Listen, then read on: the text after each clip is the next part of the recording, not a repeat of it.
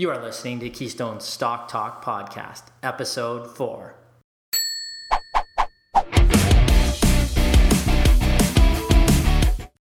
Today we kick off with a quarterly discussion on the buys and sells within Warren Buffett's nearly $200 billion Berkshire Hathaway portfolio.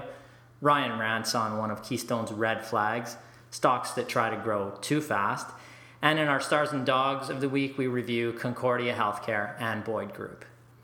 If this is your first time listening, then thanks for stopping by.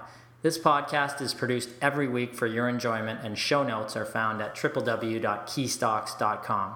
Come back often and feel free to add the podcast to your favorite RSS feed or on iTunes. You can follow us on Twitter at Keystocks and Facebook. Now let's dig into the show.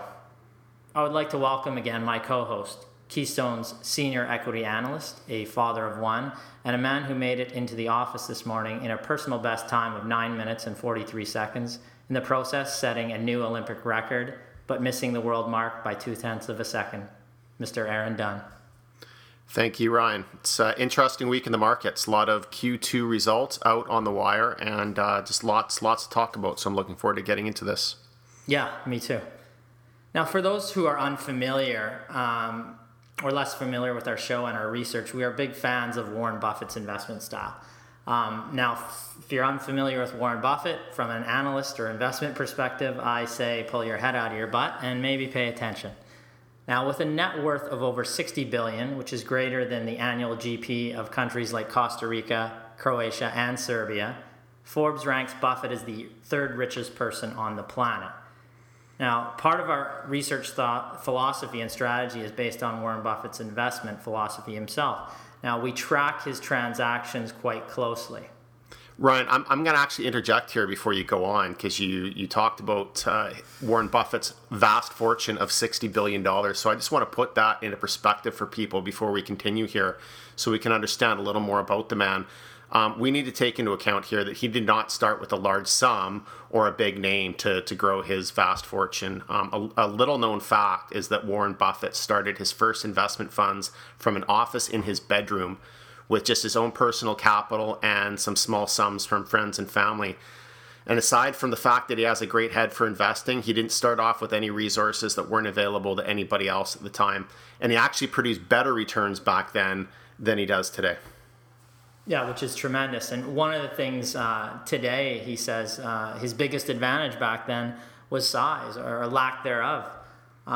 Smaller investors, he believes, and we believe as well, have a big advantage because you can buy growthier stocks and smaller companies that have the potential to grow over time. At this point, Buffett looks at $1 billion or $2 billion market cap, and that doesn't even move the needle on his fund. He has to buy behemoths.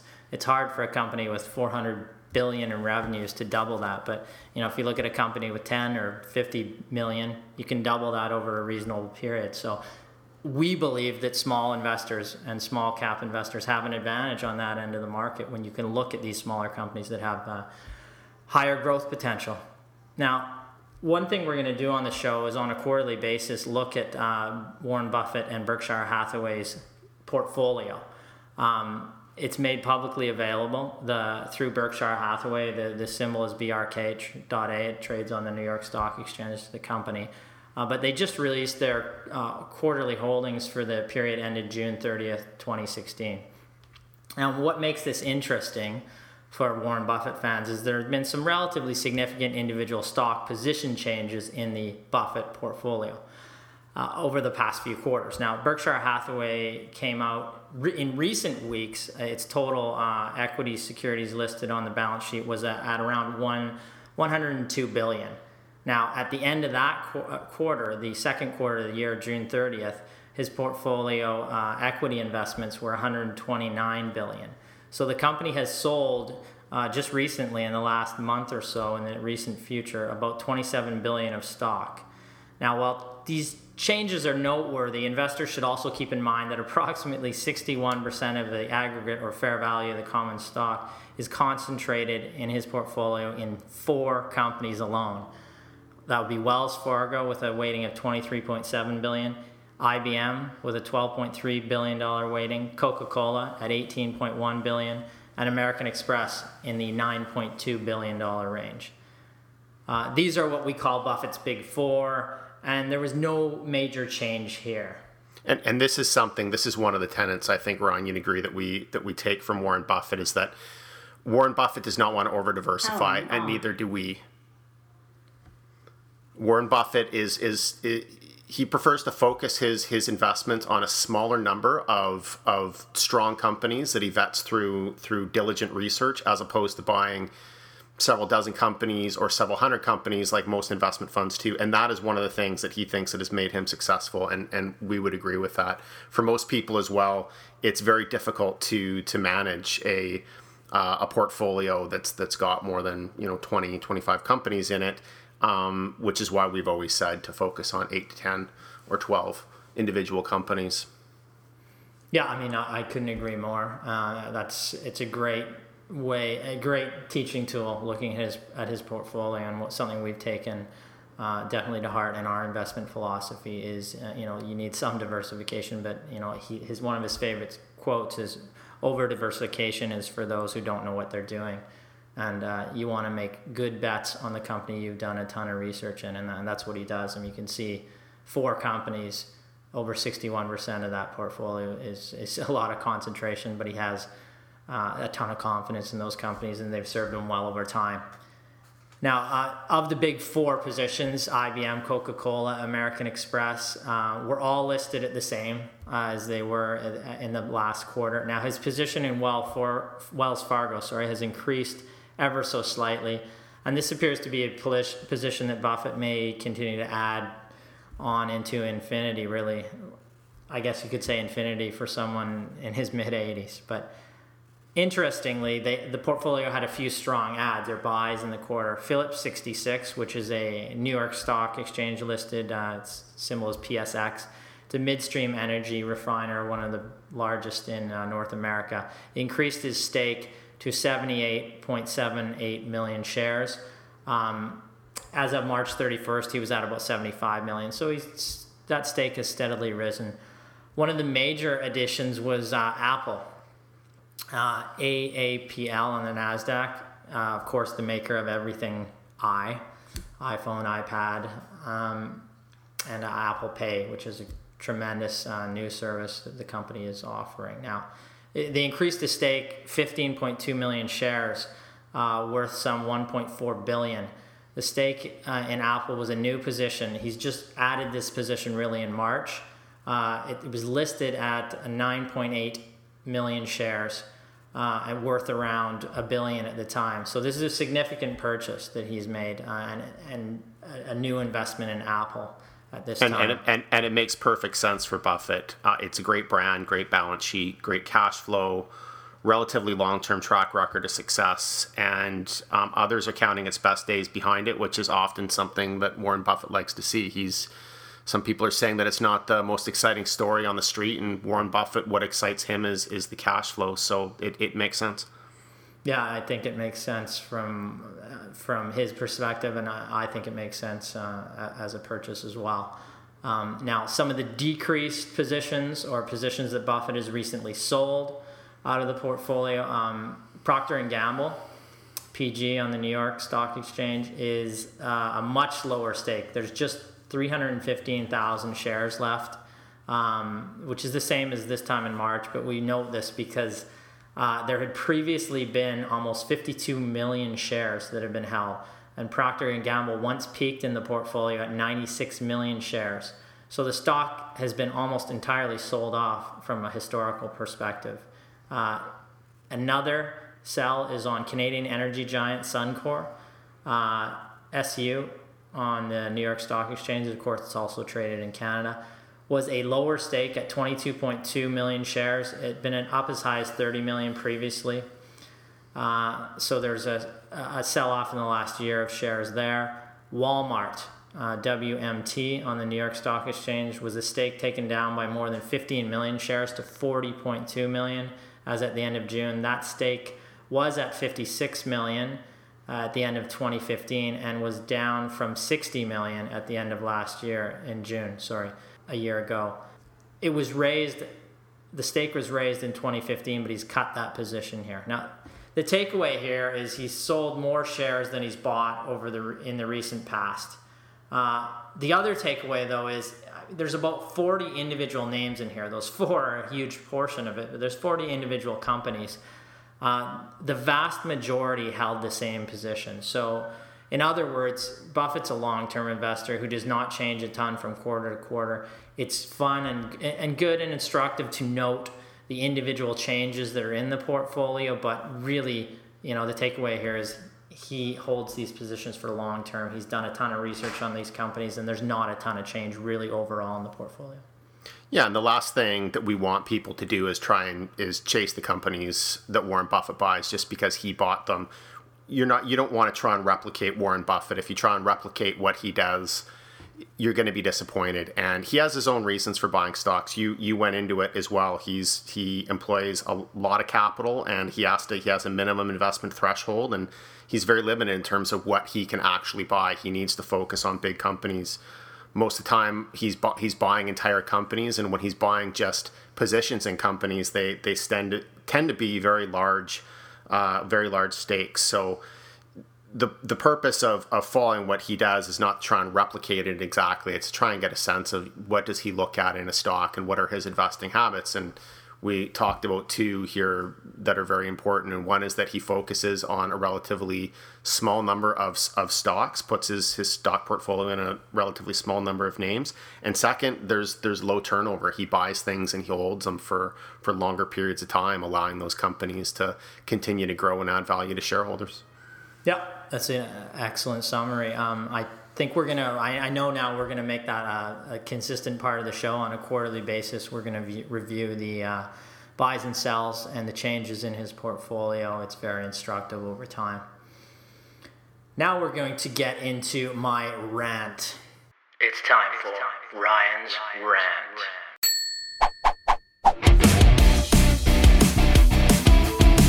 This week's rant centers around some red flag that we see when we look at companies. And this is companies that try to grow too fast.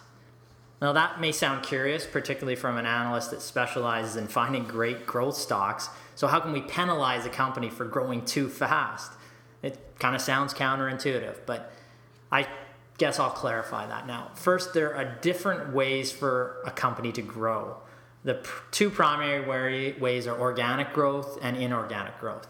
Now, I'll define organic growth as increased input from your existing business, essentially selling more of your own widgets or creating new widgets in-house to sell. Or in the case of, say, a service business, you're just expanding your customer base. This growth, while tougher to come by, is great. And in most cases, if well managed, the higher the better. We're really not talking about having a problem this type of growth. It's the type of growth we find is scarce right now in the market, but we'll get to that later. Now, inorganic growth is essentially growth by merger or acquisition. In principle, we don't have a problem with this strategy. Again, if it is well thought out, well executed, and over a reasonable amount of time, which is key. We have actually seen it executed very well with a number of our long-term buys in our small cap focus portfolio and in our income stock portfolios. In fact, two of the longest standing positions in our Canadian focus buy portfolio have used this strategy with staggering success. And Aaron and I will talk about one of these companies as our star of the week later in this podcast. But we have also seen it executed staggeringly poorly with disastrous results for individual portfolios. And we've seen that play out in recent weeks to somewhat of a degree in companies like Concordia and Valiant, but definitely in companies, small caps that we follow, like the highly promoted Patient Home Monitoring and Loyalist. In terms of, say, Patient Home Monitoring, initially had great share price gains as revenues grew, but the unsustainability of the model, making 6 to 7 acquisitions over a 8-9 month period and trying to integrate all those companies into the fold. People got excited initially, but if you look up the share chart on Patient Home Monitoring, they've crashed over the past year. Now, the quote-unquote growth by acquisition strategy, when done poorly, we typically see multiple large acquisitions relative to the acquiring company. over a short period of time. Again, say 4 acquisitions over a 6-month period or 5 to 6 in a year. This is a huge red flag for us. I mean, it can look good on the top line, but if you're not increasing per share, cash flow per share, earnings per share growth, it doesn't work. It's a house of cards. Now, there's 3 issues we have with this strategy. Number 1, in these cases, it's typically done by issuing shares to pay for the acquisition. There's no real discipline to generate cash flow or a lack of a track record to issue debt to pay for the acquisition opportunity. So this strategy is very tough. You're relying on high valuation in the public market. So you're relying on a positive or good feeling overall in the market and a lower valuation in the private market. And you need that to integrate that private business to relatively seamlessly to generate a high rate of return on the capital employed to justify the dilution from the shares issued to make the transaction, what we call accretive or positive in terms of profitability. That is far tougher than what it seems. It's tougher to even say. But note the implosions of, like I said, Patient Home Monitoring and Loyalist over the past 2 years as great examples of this strategy completely imploding. Number 2 issue we have with this strategy, when making this many company-changing acquisitions over such a short period of time, we find that due diligence on the acquisition suffers. Companies do not take long enough to essentially look under the hood, and they make poor acquisitions inevitably. Now, number 3, it is incredibly difficult to successfully integrate new employees and new culture effectively, especially in the near and midterm.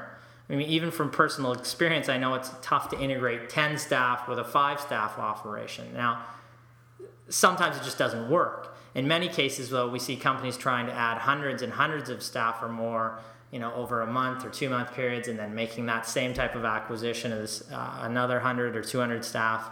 It's a very difficult process. Now, growth by acquisition is a difficult strategy and must be executed with patience.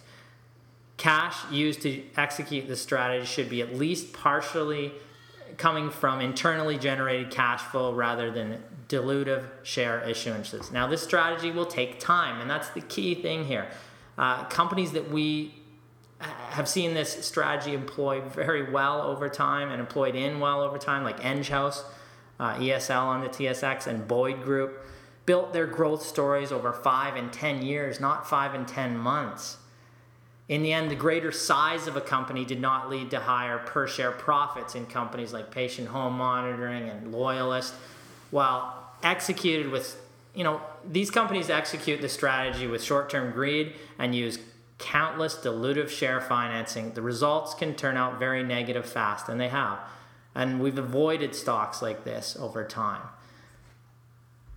Exactly, and I think you're not necessarily saying that all growth by acquisition is a bad thing, because we have seen companies, like you've said, grow via acquisition and grow aggressively via acquisition. But really, when it comes to a growth through acquisition strategy, you need to see that it's accretive growth. You need to see that it's not just revenue that's growing, it's not just earnings on the bottom line that's growing, but actual earnings per share. And I think that's the problem with a lot of these companies, is either they were never profitable and they were making these acquisitions and always projecting profitability in the future that never seemed to come to fruition, or they were profitable, but they weren't actually growing their per share profitability through acquisitions, or they were unacceptably levering up their balance sheet with debt. Yeah, I mean, and we've seen companies do it correctly. I mean, one of the textbook examples is Enghouse, ESL on the TSX, which we've recommended for the past 5 years. Now, it's a software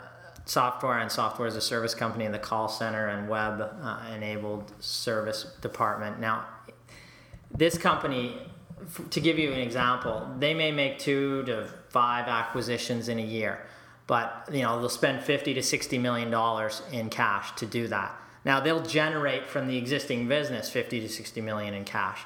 So at the end of the year, they still have that hoard of cash sitting there, even though they're spending that money. They're spending out of cash flow, and they have a ton of cash on the balance sheet. So they're not issuing any shares. I mean, in fact, if you look back 5-6 years, the company has basically the same share count now that it did then, despite the fact that it's grown operations tremendously. And that's how you end up growing per share cash flow and per share earnings, which is key. It's just very difficult if you're issuing shares and trying to get a higher return on the capital employed by making an acquisition at a cheaper price and bringing it into the public markets. Especially, we've seen it implode over time. It's a delicate tightrope that they walk. We'd rather have companies either, employ cheap debt that are generating cash flow, or just use the cash they have on hand and be patient. Rome wasn't built in a day. Why do we have to build a company in 2 to 3 months to a year when you can build a tremendously successful company like Boyd over a 9-year period and have tremendous returns? So the takeaway for me here is that there's essentially a formula when it comes to investment, and the investment decision process doesn't end with that formula, but it certainly begins with it.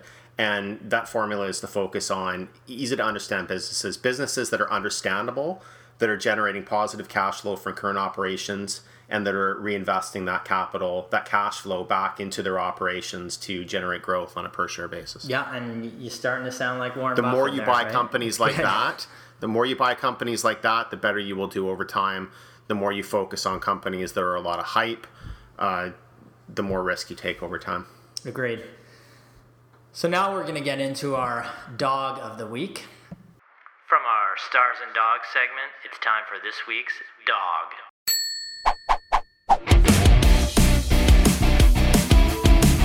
And that is Concordia International, CXR on the TSX. It's a specialty pharmaceutical company that owns a portfolio of branded and generic prescription drugs in the U.S. and internationally. The company disappointed this past week with Q2 results, which were released on August 12th. The stock immediately dropped 25% after the release of the second quarter results, and has now dropped almost another 30% in the last couple days since then. But over the last year, the stock is now down 90%. Now, it was once a darling of Bay Street, with the shares moving from $7.60 at the start of 2014, just over 2 years ago, to over $110 just in last September. Now, since then, it has literally fallen off a cliff. Now, we looked at the Q2 results, and at face value, on an adjusted basis, there's probably the problem, but they look quite good.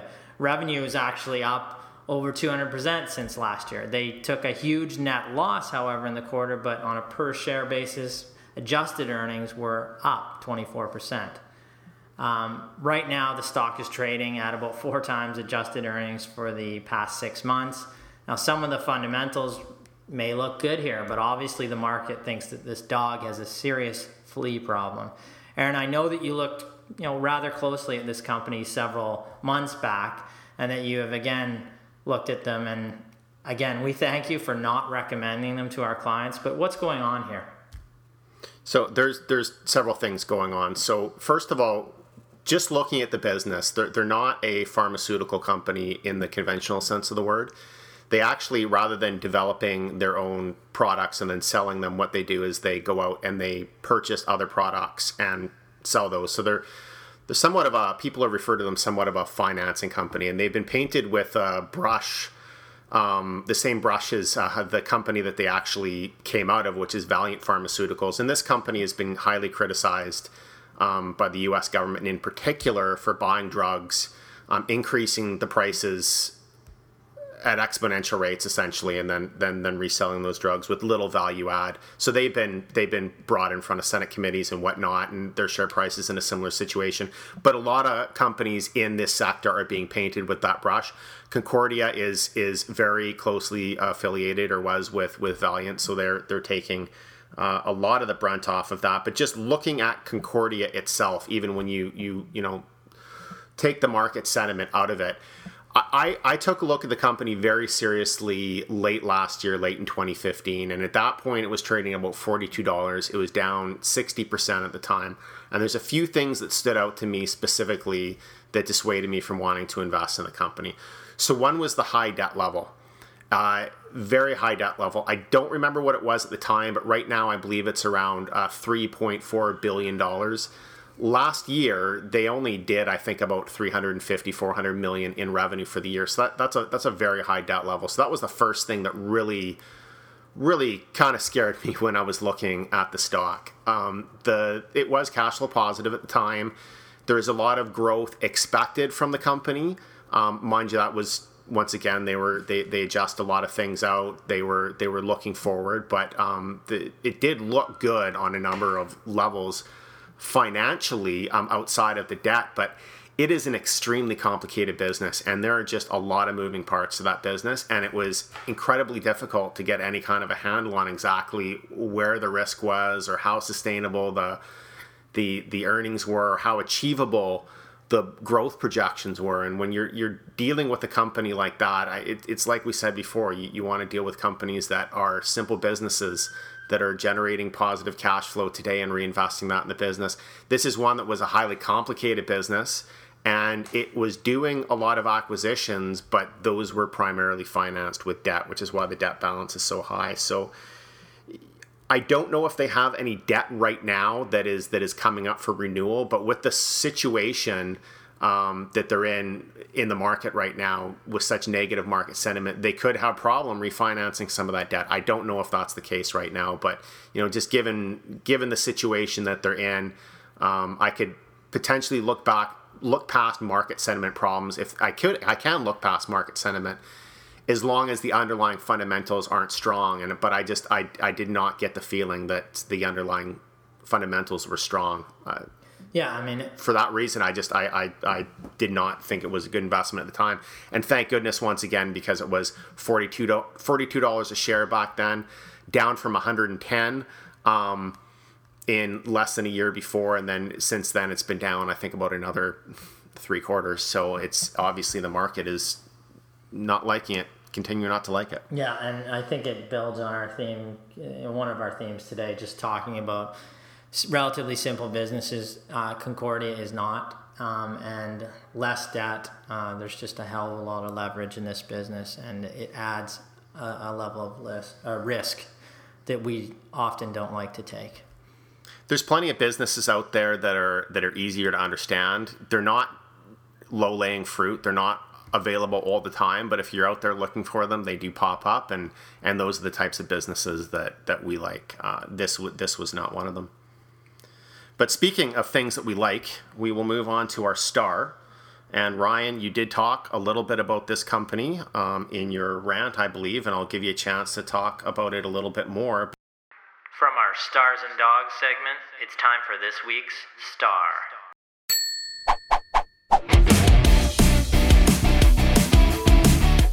The company we're going to talk about today in our star today is Boyd Group Income Fund.